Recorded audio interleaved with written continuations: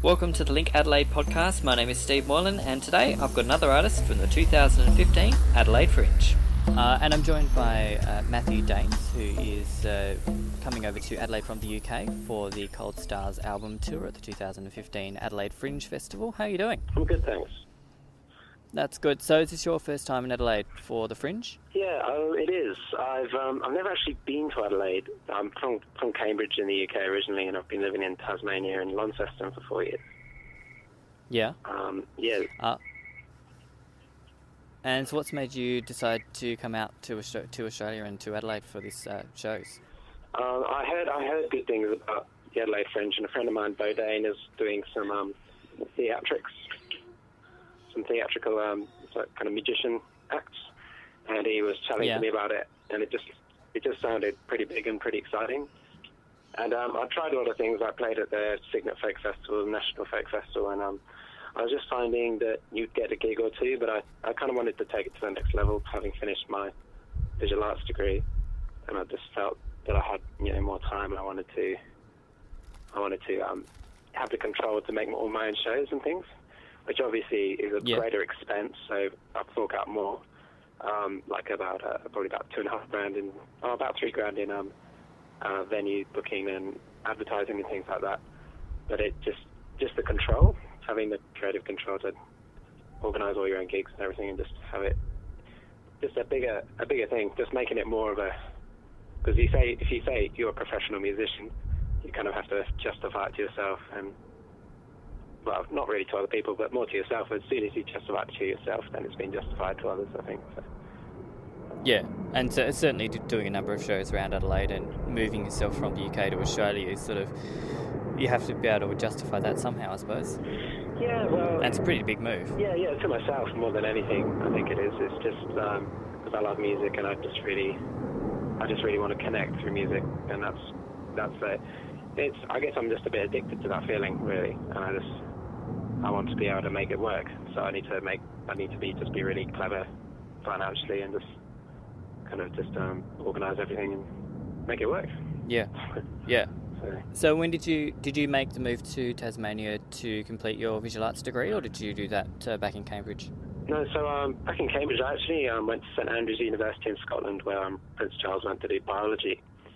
But and I decided that I just loved art and music too much, so I left. And my mother's from Sydney, so I had dual citizenship, so that was great. So just moving to I thought I'll move to Australia, and I love the wilderness and everything. So I moved to Tasmania and did a lot of that, and did my visual arts through TAFE, and then printmaking, and then through uni doing oil painting.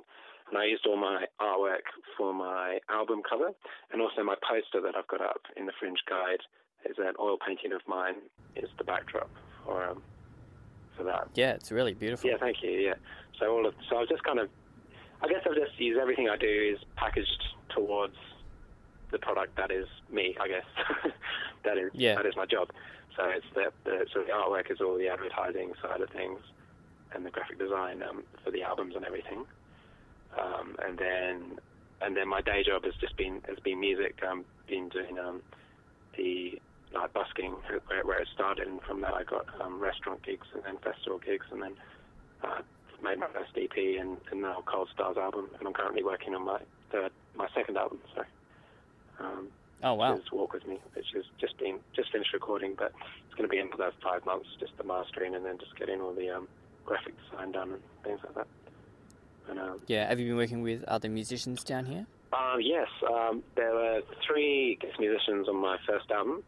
An award-winning fiddle player, Louise Morgan, from the National Folk Festival, and a drummer, and my girlfriend plays classical piano, so they all did tracks on it as well.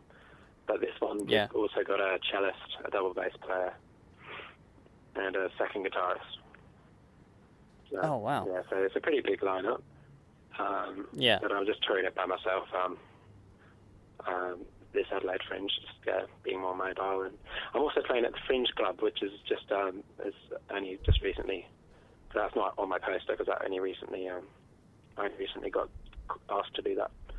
So congratulations! Yeah, thanks. Yeah, so it's just a nice little extra really, because it's because all these other things I'm relying on ticket sales because I'm forking out $3,500, and I worked it out that I need 7.5 people to come to each of my shows to make it worthwhile, to break even.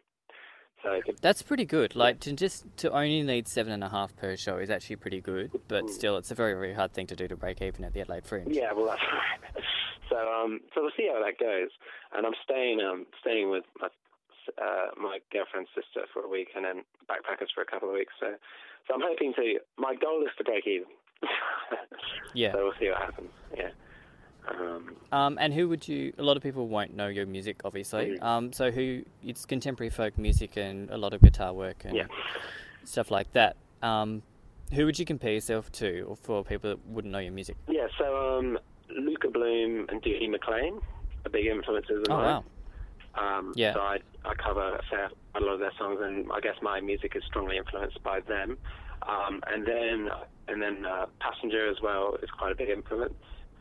Simon & Garfunkel, Leo, those kind of names. Their music is the music that I really love, and I cover all of their songs, and just as a byproduct of that, it's obviously influenced my style for my own writing. So I'm kind of like a child of all of them combined. So, yeah. That's a lot of parents. Yeah, I know, right? It's a bit. Well, I'm from Tasmania, so it's a bit weird. Anyway. And do you think you'll go do a bit of busking while you're here as well? Yes. Because I know, like a few years ago, I saw Passenger performing in Rundle Mall. Yeah. And then I got his little postcard. Didn't really know who he was. Was really impressed. And then a few years later, everything had blown up. Yeah, so exactly. Hopefully, similar will happen with you. Well, that's the idea. That's what happens. I mean, I think you can only you can do everything you can, and I think it's just making your own luck. And I think if you are good enough at doing that, then it does happen. And it's just that kind of like really kind of, it's just the anchor, the focus on what you're doing. And I think if you've got enough focus, it can work.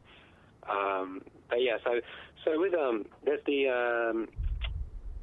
those shows. What are they called again? Where you're on the street and then you spruik your show for 15 busking. minutes. Say again. In the Fringe Caravan in Rundle Mall, you're going to be there? Yeah, that's right. Yeah. Yeah, so I'm doing a few of them just for the 15-minute slots where people sell tickets, and then I reckon I'll also do some busking as well. Busking's been my favourite form of performance for a long time. It was how I started out, so it's still my favourite. What was the first time you busked like? Very scary. It was one of the most adrenaline-ridden experiences of my life. I think it kind of likens to climbing an ice wall in Scotland, like just that kind of fear of like, you know, if things go wrong and stuff. Anyway, I went up and got a license for $5 in Launceston, and I was just walking towards the spot, and I knew about 7 songs off by heart at the time, because it was about 3.5 years ago. And then I set up, and it was great. It was terrifying, and then when I started doing it, it was amazing. It was like a third wall, you know. It was as if I'd stepped into a different role as if I was something else for a while, and all these people would walk past, and it was weird because you'd be engaging with people and looking at people, and they'd look at you like, "Oh, wow, that's," you know, it's a very interesting experience. It's hard to describe, but and I found I did it for a couple of hours and made $75, and I thought, oh, this is all right. So I ended up doing it 2 or 3 times a week and got residencies from that. So it's just built out from there, really. So, yeah.